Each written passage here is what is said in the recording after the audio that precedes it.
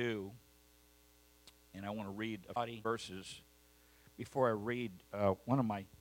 Oh, I forgot to tell you, at Billy Burke's church, there were 11 decisions for the Lord. So that was incredible. And then Sunday morning, I went to my spiritual son and daughter, Scott and Cindy, have birth to church in Lakeland called Free Life Chapel. I went to the third service, which was noon, and in the noon service, there were about 1,400 people there.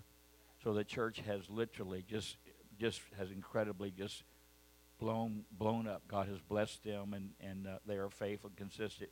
And then I came back, spent another day with Dad, and Dad's beard is actually 8 inches long. Mom would never let Dad grow hair on his face. He has not shaved since she went to heaven. A year. I'm not exaggerating. It's not. I think they've trimmed it a little bit. But Lemuel Miller sent me an important post that I want to share with you.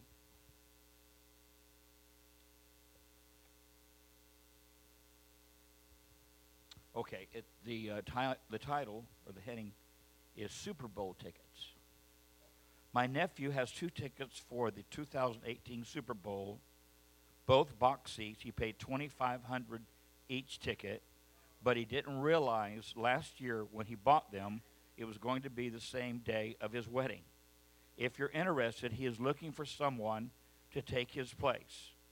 It's at St. Ignatius Church, Palm Beach Gardens at 3 p.m. Her name is Connie. She's 5'6", about 120 pounds. She has her own bass boat and loves to hunt. Good cook, too. She'll be the one in the white dress. I thought there was no way I could work at the sermon, but I just thought that was a great, and it could possibly be true. You never know. Those rednecks in South Florida, you never know what they're up to. The title of my message this morning is a little tricky.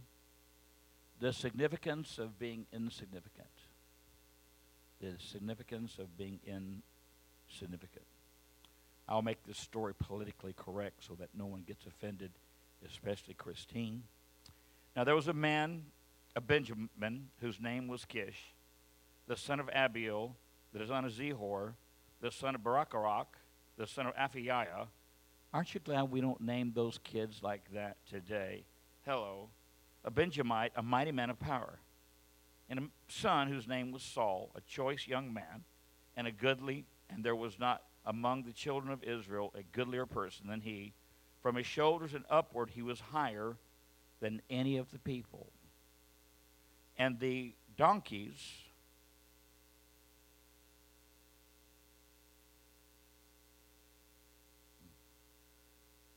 of Kish Saul's father were lost. And Kish said to Saul his son, take now one of the servants with thee, and go arise and seek the donkeys. And he passed through Mount Ephraim and passed through the land. Watch this. He's looking for donkeys. Look at this journey. He passes through Mount Ephraim and passes through the land of Shai, and they found them not. Then they passed through the land of Shalem, and they were not. And he passed through the land of the Benjamites, but they found them not. And when they come to the land of Zua, Saul said to the servant that was with him, come, let us return, lest my father leave caring for the donkeys and take thought for us. In other words, we've been gone a long time. Dad's probably not worried about the donkeys anymore. He's probably worried about us. And he said unto him, the servant, behold now, there in this city, there's a man of God, and he's an honorable man. And all that he saith cometh surely to pass. Now let us go thither, peradventure he can show us the way, our way, that we should go. So the servant heard that there was a man of God in the city that they were in, and felt like the man of God might be able to tell them where their donkeys went. Then said Saul to his servant, but behold, if we go, what shall we bring the man? For the bread is spent in our vessels, and there is not a present to bring to the man of God. What have we? And the servant answered Saul again and saith, behold, I have here in hand the fourth part of a shekel of silver, that I will give to the man of God to tell us our way. Before time in Israel, when a man went to inquire of the Lord, that he spake, come, let us go to the seer, For he that is now called a prophet was beforetime called a seer. Then said Saul to his servant, well said, come, let's go. Look at somebody and say, well said. Good idea to go to the house of God to find the man of God, to take an offering to see if he can find your stuff. Then Saul said to his servant, well said, and come, let us go. So they went up into the city where the man of God was. And as they went up the hill to the city, they found young maidens going out to draw water, and said to them, is the seer, or the prophet, here? And they answered them and said, he is, behold, he is before you. Make haste now, for he came today into the city, for there will be a sacrifice of the people today in the high place. And as soon as he come into the city, yet you shall straightway find him before he goes up to the high place to eat. For the people will not eat until he come, because he doth bless the sacrifice, and afterwards they eat that be bidden. Now therefore get you up, for about this time ye shall find him. And they went up into the city, and when they came to the city, behold, Samuel came out against them for to go up to the high place. Now the Lord had told Samuel in his ear, do you love that? The Lord told Samuel in his ear, a day before Saul came, saying, tomorrow about this time I will send thee a man out of the land of Benjamin, and thou shalt anoint him to be captain or king over my people, Israel, that he may save his people, my people, out of the hand of the Philistines, for I have looked upon my people, because their cry came unto me. This was the man that God had chosen to lead the people of Israel to prevail over the Philistines that had captured their land. And when Samuel saw Saul, say that fast. So when Samuel saw Saul, the Lord said unto him, behold, the man whom I spake to thee, of this same shall, help me now, my Bible is just a little bit smaller than I can see, and I've got 175. So, and when Samuel saw Saul, the Lord said unto him, behold, the man whom I spake of these same shall reign over my people. Then Saul drew up near to Samuel at the gate and said, tell me, I pray thee, where is the seer's, or where is the prophet's house? And Samuel answered Saul and said, I am the prophet. Go up before me into the high place, for ye shall eat with me today, and on the morrow I will let thee go, and will tell thee all that is in thy heart. And as for thy donkeys, they were lost 3 days ago. Set not thy mind on them, for they are found. And on whom is all the desire of Israel? Is it not on thee, and all on thy father's house? I'm almost done. And Saul answered and said, am I not a Benjamite, the smallest of the tribes of Israel? And my father the least in the families of the tribe of Benjamin? And whereas thou speakest thou to me? And Samuel took Saul and his servant, and brought them into his parlor, and made them sit in the chiefest place, the seat of honor, among them that were hidden, which were about 30 people. And Samuel said unto the Lord, bring the portion which I gave thee, at which I said unto thee, set it by thee. Crazy story. I don't know that I've ever used this story as a text or ever used this story as a theme. But as most of you know, the people of Israel have been ruled by the prophets. And they began to regain a lot of the property that God told them they were going to have. And in that regaining, they determined that they wanted a king. They were not happy just having a prophet, a man of God. The other nations had a king, so they wanted a king. So we're in the process now of selecting a king over the people of Israel. And our text tells us that Saul was a goodly man. He was a good kid. His heart was right. He was in the right place. And he was also head and shoulders taller than anybody else. And we'll learn later in the story. You know, today to be tall, be a basketball player, that's a good thing. But in that generation, Saul was embarrassed about his height. He was embarrassed that he was the least of the least. The tribe of Benjamin was the smallest of the 12 tribes. But yet God had told Samuel, there's a kid coming tomorrow, and he's the one I want you to anoint, and he's the one I want you to use as a king. And, of course, when Saul hears this word, he said, I'm the least, I'm insignificant, I'm unimportant. Why would you choose me? And the man of God looks at him and says, I knew you were coming. I knew you'd be here, and I set a portion aside for you There's 30 at my table I've already fed, but I want you to be at the seat of honor. I've got a portion just for you, and you'll learn later in the story the cook brought out an entire shoulder for Saul to eat. I guess the point that my area I would like to go today, as we've been looking at bumps in the road, we've been looking at being the potter's house, we've been looking at Gideon, the mighty man of valor, is that God honors people who do the right things consistently. You may feel this morning that you are insignificant. You may feel like you're unimportant. You might be an unwed mother. You might be a single mom. You might be divorced. You may be going through financial tragedy. You might be overwhelmed with pornography. You might be messed up with doubt, discouragement, and depression. But God knew this morning that you would be here. And you're here. And God yesterday ordained a portion just for you. And even though God's already served many and blessed us and touched us, I'm here to tell you this morning that God has reserved a portion just for you. Does that excite anybody in the house to know that God knew that I would be here? And I may not be all that important. I may not have all that money. I may not have arrived as far as the world is concerned. But God knew that I would be here, and God has a portion for me. In this story, when they got ready to pursue the man of God, Saul said, we don't have a gift. We don't have anything to take to the house of God. And you know, this morning I have learned you cannot buy a miracle, but money tells God where your heart's at. And your generosity, and when you come to the house of God and you bring a portion to maintain the things of God, God honors that and God blesses that.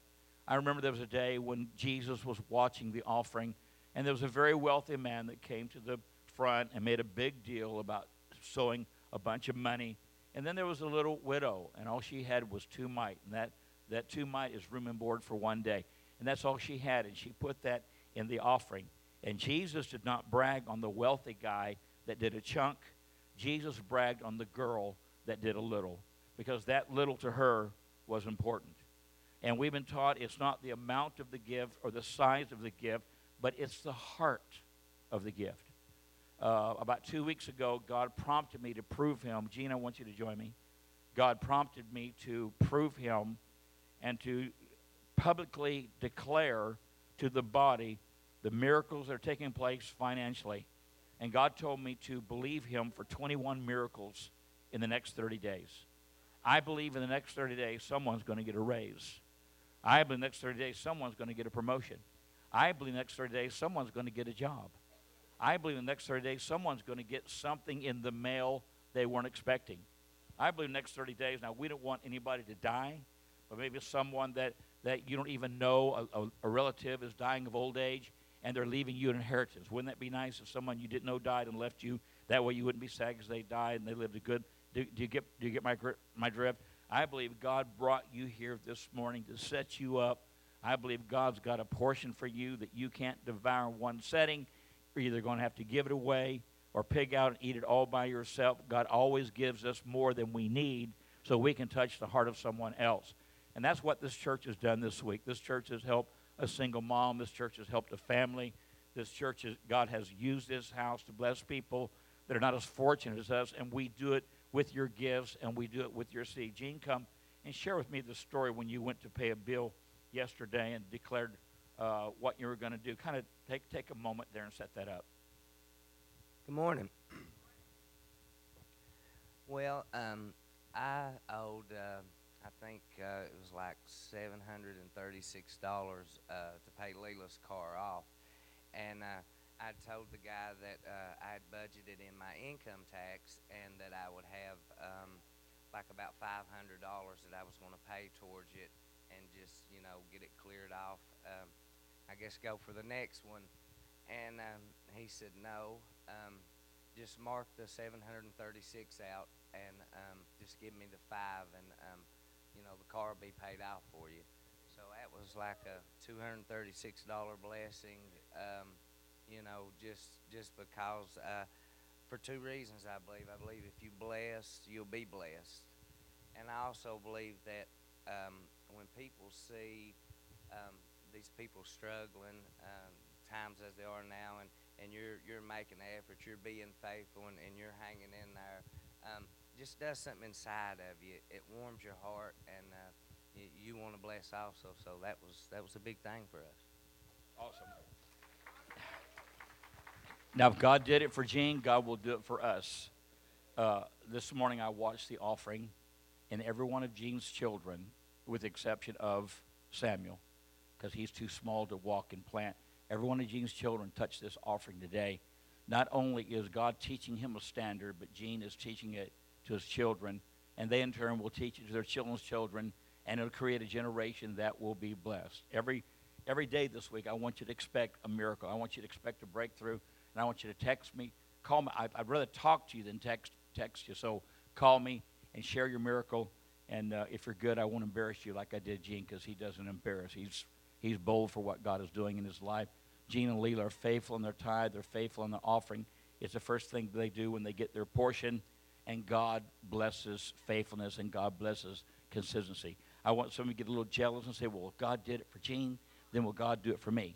If God did it for Gene, will God do it for me? If God did it for Gene, will God do it for me?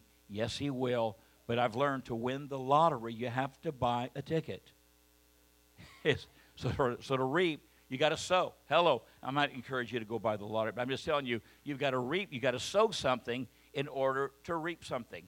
When I think about insignificance in the generation of Hannah and Samuel, there was something wrong with a woman that couldn't give birth. It was considered a curse or a negative, or she'd made God mad. There was something going on that generation. Now today, that doesn't happen today.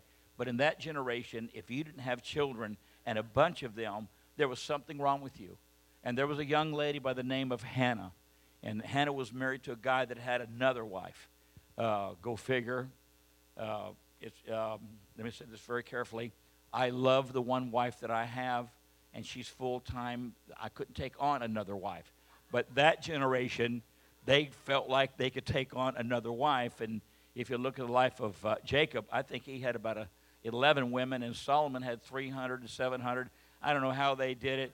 To me, it's just a full-time job, just Pastor Ron and I, just being husband and wife. But there's some competition. Look at somebody and say there was some competition. And this other girl was a baby mom. I mean, she's spitting them out like popcorn. And Hannah was wondering, why won't God bless me? So at the time of the sacrifice, Hannah went to the house of God, and she went to the altar. One of the least insignificant, a barren womb, considered a curse.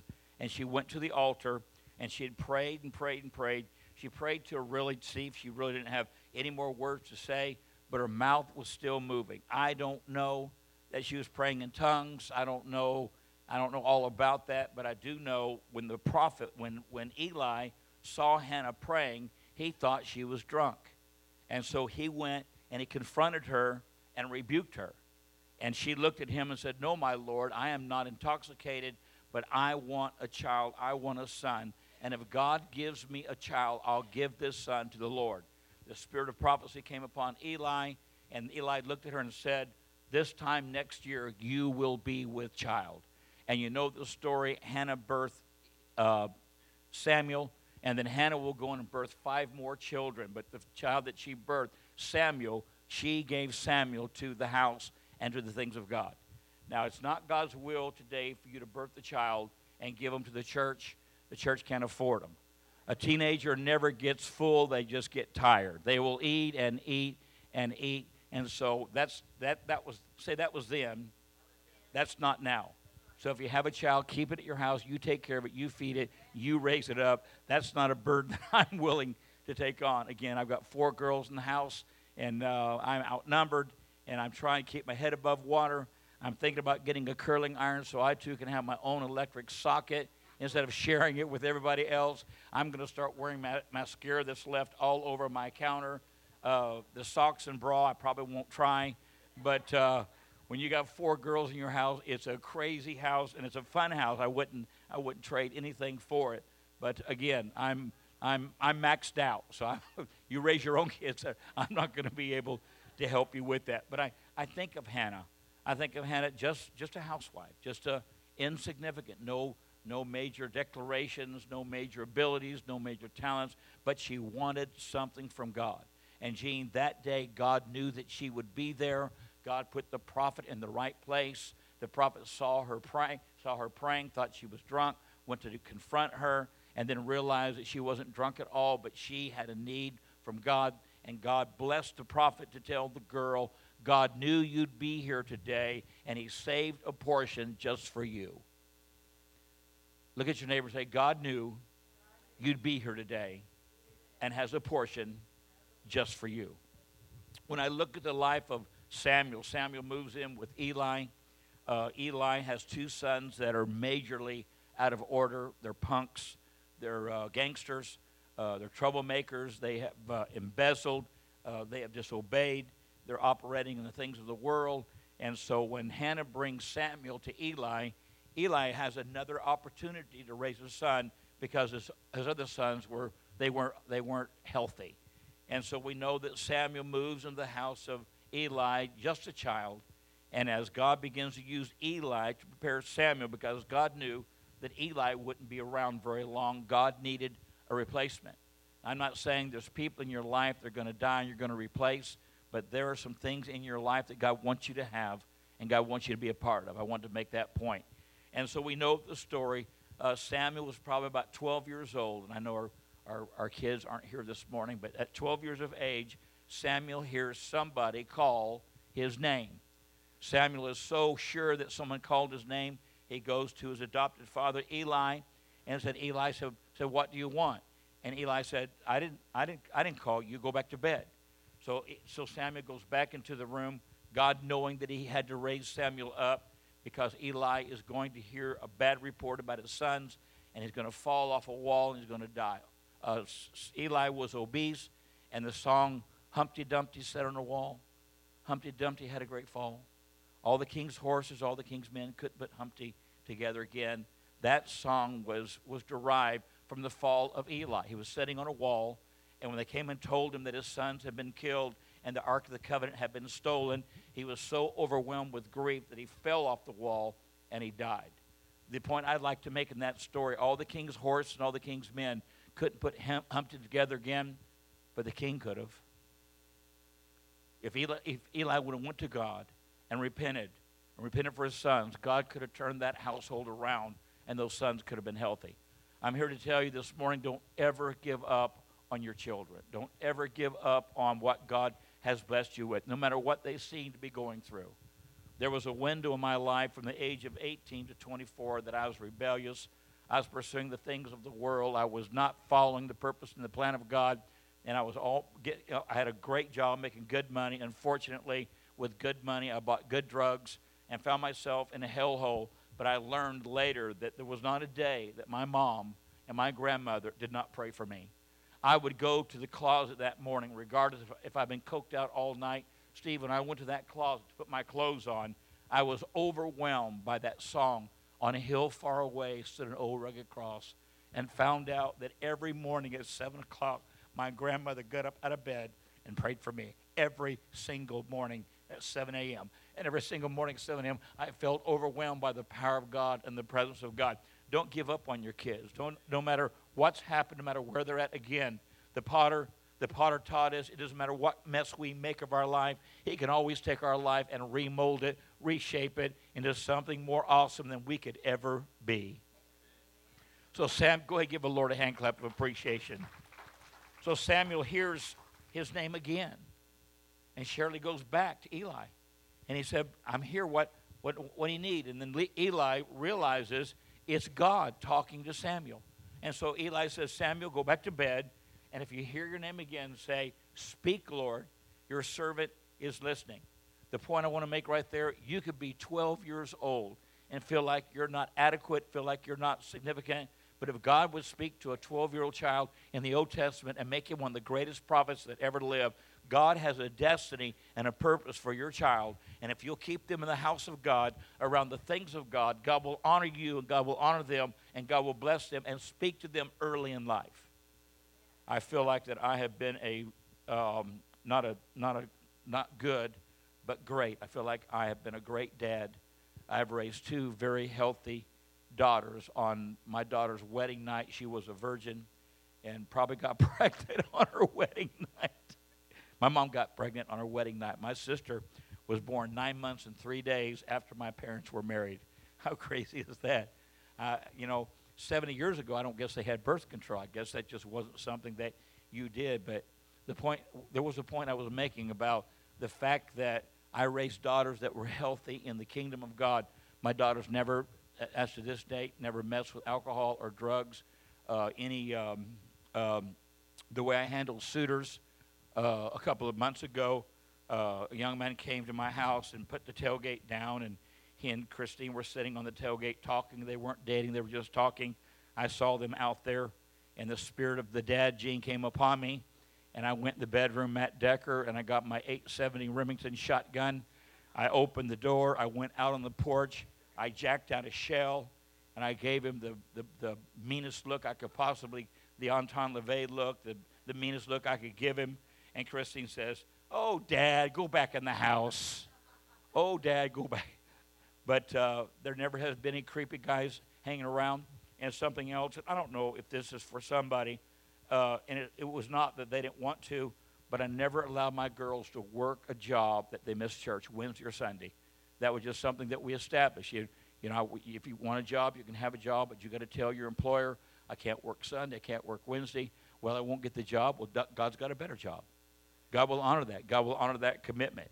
And so as I look at the life of Samuel, as you look at his life, he turned out to be one of the greatest prophets that God ever used. But God had a portion for him when he was 12 years old. The things of God start earlier in our life. The call is without repentance. When God called you, he knew there'd be a bump in the road. He knew you dropped the ball, but you're still here trying to do the right thing, and he's still in control, wanting you to do the right thing.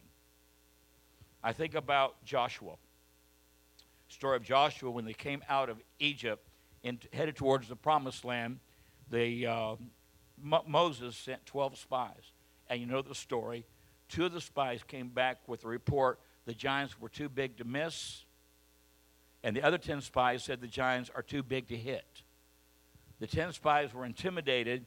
Joshua and Caleb were not. They said, "We can take it, we can make it happen." But the 10 spies said that we were grasshoppers in the eyes of our enemy, and so we were grasshoppers in our own eyes. The way their enemies saw them is the same way they saw themselves. Don't you dare allow circumstances to disqualify you. Don't you let circumstances feel like you are not all that significant or not all that important. The fact that you're alive today says that God has a purpose and a plan for your life. It's a plan to bless you, to encourage you, and to use you to bless others. Don't ever give up on that. You're not a mistake. And I'll show you in just a moment. Maybe you were born out of wedlock. Maybe you were abandoned as a child. Maybe you had a lousy relationship with your dad or mom, or had no relationship with your dad or mom. God still does not disqualify you. God says, "I've got great plans for you, and if you'll let me, I'll change things and turn it around in your life as early as you'll allow it." Look at somebody and say, "God, have your way in my life." One of 12, Josh. What a cool name, Josh. One of 12. But when Moses would go to the mountain, and Steve, I thought this was interesting. When Moses would go to the mountain and hear the thunder, and actually see the presence of God and get the 10 Commandments and all of that, Joshua went up halfway up the mountain. He never went all the way to the top to see the glory, but he was the armor bearer to make sure that Moses was okay. Well, the people are all down in the valley partying and celebrating and having a good time. Moses up on the mountain seeing the face of God, and Joshua is surviving frostbite. I mean, think about it for a minute. He chose not to be with the people to party. He wasn't allowed to go all the way where Moses was, but he was faithful in what he did. And there came a day when Joshua made the statement, "Choose you this day who you will serve. As for me and my house, we will serve the Lord." We quote that. That statement came from Joshua. But when Moses got ready to go be with God, it was not the 10 spies that Moses chose one. Moses chose Joshua because he was faithful, he was consistent, and that was the plan that God had for his life. So don't ever feel like you're giving up the party, you're giving up the lifestyle, you're giving up all of that. You're pursuing God, but you feel like there's a chasm, or there's a gulf, or some kind of, you're not where you want to be with God. Don't give up. Keep climbing your mountain. Every day get higher and higher and higher. When Caleb was 40 years old, he picked out a place, Jackie, that he wanted to live. And he said, that's my mountain. I want that mountain. They wandered for 40 years, but when Caleb was 80 years of age, he said, 40 years ago, I said, give me my mountain. He said, I'm 80 now, but watch this. I feel just as good today as I felt 40 years ago. I want that mountain. He said, I've got some Geritol, I've got some keto, I've got this diet, I've got this energy drink, I've got Red Bulls. I can go and I can defeat my giant. And research says, Steve, there wasn't one giant. There were 5 giants on that mountain that Caleb had to kill and destroy before he could move into his home. And maybe people say, well, that's a crazy statement that you feel is good today. I'm just turned 51, I think, but I don't feel like I'm 25. I feel like, especially my brother, Friday said, hey, you want to go set some trusses up? I said, sure I do. So I worked the skill saw, the nail gun, the chainsaw, went back the next day. I was feeling pretty good until Tuesday morning. When I went to get out of bed, Melissa, Tuesday morning, the spirit was headed towards the coffee pot, but the cadaver was not. I was like, I will not tell you what. Well, I could tell you technically, the gluteus maximus of my body refused to operate the femur, the tibia, any of that. And I just laid there for a while. Go, man, what in the world is wrong with me? Did I eat Sherry's cooking? Has she tried to poison me? Or what's going on here? Then I realized, I've been doing something I haven't done for a while. Am I going to do it tomorrow? Absolutely not, because I don't like the feeling that I had Tuesday. The old gray mare ain't what she used to be. But Caleb, even though he was insignificant, unimportant, we find his name written down where Moses brags on Caleb, God brags on Caleb, and Caleb brags on himself being faithful. What a day that is when your God and your pastor brag on you that you know who you are in Christ and you can brag on yourself. My name is Hank, and I'm not an alcoholic. I'm not a drug addict. I won't go through the ABCs of what I am, but I am what God's Word says that I am. I'm not that person anymore. There's a new name written down in glory. Aren't you glad this morning that God has a new name for you? I was with my brother, and he gave me a white rock, and he talked about Revelation, where when you accomplish what God's called you to accomplish, that God's going to write your name down on a white stone. And I took that rock and I gave it to Leah, and I said, Leah, would you write the name Angel on that stone? And it was beautiful. I love her handwriting. She wrote that on there. Well, I presented it to Courtney Wednesday night, and I said, Courtney, Angel has received his stone, and his name is written on that stone. I want to give you this stone just to remind you that Angel has run the race. He's completed the task. He's finished the course. He's in the presence of God doing whatever God has for him to do. And if I know Angel, it's something crazy. There's no telling what they're up to. But I'm here to tell you that God has a nickname for you. God has a pet name for you. And there's going to come a day when you're going to have a White Rock Gene. I don't know if he calls you Gino or Buddy or Bubba or whatever, but your name is going to be written down on a rock that only God can call you. And you're going to walk around. If we have pockets, I don't know if my robe will have a pocket or not, but if we have pockets, I'll have that white rock in there to remind me that my whole life God had a pet name for me. He never gave up on me. He never forsook me. He stayed right there with me, even when I did dumb things. I think about David. When you look at the story of David, I've got 6 minutes, and I can complete this in 6 minutes.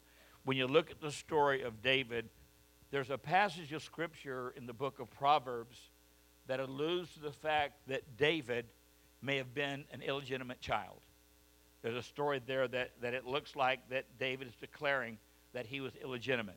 When Samuel went to the house of Jesse and told Jesse, the next king of Israel is one of your sons, bring all your sons. And you know the story. Jesse brought the sons, and Samuel stood in front of the tallest, the oldest, all the way down to the youngest, and all the kids were good looking. He said, God, is this the one? This is a good looking kid. God said, no, that's not it. That's when God says, man looks on the outside, but God looks on the heart. And is this? No. Is it this? No. 6 times. And Samuel had a pretty clear word. You saw where God was speaking in his ear. He had a pretty clear word, Kelly, hearing from God. And he said, I know I'm at the right place. I know I'm at the right time. I was at the right place, but it must be in the wrong. Never mind. I know I'm where I'm supposed to be. There's something wrong with this picture. And so Samuel looks at Jesse and asks a dumb question, Melissa. Do you have another son? I mean, he told Jesse, bring all your sons. Here's 6 guys. I mean, that's a lot of kids. I mean, ask Leela. She can tell you all about 6 kids. And so here they all are, and they're all good-looking kids. And you remember, and so he says, is there, oh, yes, there's David. There's David. And I believe that was the degrading analogy of what David was to them. David was out in the wilderness taking care of the sheep. You know the story. But taking care of the sheep, David had killed a lion. David had killed a bear. And you know the story. David took bread and cheese to the brothers in battle. And the oldest brother picked on David. You remember, Linda? Picked on him and said, you little punk, what are you doing here? You're just a bread carrot. That's all you are. And David said, let me tell you something. I was taking care of my dad's sheep. That might not seem important. That might seem significant. But while I was taking care of my dad's sheep, a lion roared. I saw a lion on Facebook yesterday. And the mountain lions that were in Israel were lions that could run about 40 miles an hour, could bite you in two with their jaws if they wanted to. He said a lion roared against my father's sheep. I was more afraid of my father if I lost the sheep than I was of the lion, so I killed the lion. How cool is that? It would be neat to respect God so much and fear God so much that men cannot intimidate us in any way, to have a friend in the house. And he said, and then there was a bear. There was a bear. I had a bear cough at me about 4 years ago in a tree stand. And they're nocturnal. I try to get out of the tree stand before dark because I certainly don't want to encounter a bear. I had a bear encounter in Alaska. We had walked back into a chain of lakes that you couldn't get there by vehicle. You had to walk. And we went back to these chain of lakes, and we had a tube, and we got out in the water, and we began to fish for virgin trout. Those are trout that are not planted. They're bred there. They live there. Some of these trout have never seen a lure. They've never seen a fisherman. They had no clue what we were, who we were, and we caught a bunch of fish, and we were dragging two stringers full of trout. I got all the way to the truck to realize that I had dropped one of the stringers. I went back to the trail where I thought I dropped the fish, and there was a bear track. A bear had been following us, and if I had not dropped that accidentally, that stringer of trout, very good possibility the bear could have eaten us. I mean, and so when I saw those tracks, and of course I was there doing a conference, and I said, thank you, Lord, for thinking about me. I'm alive and doing fine. Can anybody relate? And David said, I killed that bear with my bare hands. And I don't know if he had a knife or beat him with a stick or hit him with a slingshot. I don't know what he did. But David had hours and hours and hours and hours of being insignificant. I'm out in the middle of nowhere taking care of my dad's sheep. So Lee, you know what he did? He got him a slingshot and began to practice. And as an archer begins to shoot at 15 yards, 30 yards, and 50 yards, David began to practice that stone. And David was so good with that stone, the Bible says, when he encountered Goliath, there was one little spot where Goliath's helmet came down. Oh, right here, there's one little spot right there. David, running towards Goliath, took that sling, took that stone, and slung it. And he was so good that he hit the lion right between the eyes. The giant right between the eyes. Now, the stone didn't kill Goliath. It knocked him out. So David went over and took the giant sword and cut his head off. But for days, weeks, months, years, he was in the wilderness taking care of his father's sheep. He did two things. He perfected the harp and he perfected the sling. And that's you and I. We are warriors and we are worshipers. There's an enemy that wants to disqualify you, discredit you. But when you begin to declare to the enemy what the word says about you, the enemy cannot stand his ground. He cannot survive. He has to flee. Aren't you glad this morning that we have that over the enemy? Insignificant, a bunch of slaves, Shadrach, Meshach, and Abednego. They were slaves. They refused to eat the king's meat. They refused to drink the king's wine. At the time of testing, they were 10 times better than everybody else. But when the storm came, those three guys said, we won't bow, we'll burn. We're not going to worship your God, your image. We have a God that we worship, we serve. They went into the fiery furnace. They did not burn. The smell of smoke did not get in their clothes. The ones that put them in the furnace was overwhelmed by the heat and fell down dead, but not those three sons. And when the king looked and said, did we not throw three in there? We did. Well, I see the fourth, and he says the Son of God. Don't you know today that any fiery furnace the enemy puts you in, you're not alone. You're not on your own. But God said, I'm with you. I'll never leave you or forsake you, even to the end of the world. Any storm that comes your way, any attack that comes your way, He's right there with you. Hello. He's got your side. He's got your part. And He makes up the difference. In conclusion, only because I said I would at noon, you could look at Gideon. You could look at Abraham. You could look at Moses. You could look at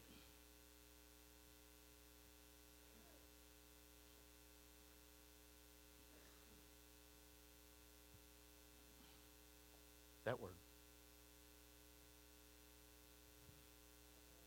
That must be me writing in tongues again in the office.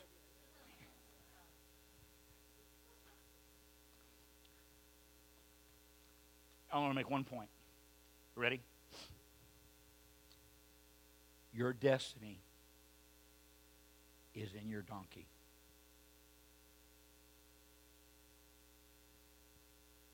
Just doing the right thing over and over and over again.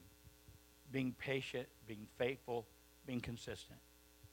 As Saul did whatever it took to find his dad's donkeys. And God found them for him and put him in a safe place. But God used the donkeys to draw Saul to the man of God. Whether you're a single mom, whether you're divorced, whether you broke the law, you've served time in prison, none of that matters. God knows exactly where you are. And as you begin to pursue the right things and do the right things, God is going to allow you to see your destiny. Can we pray?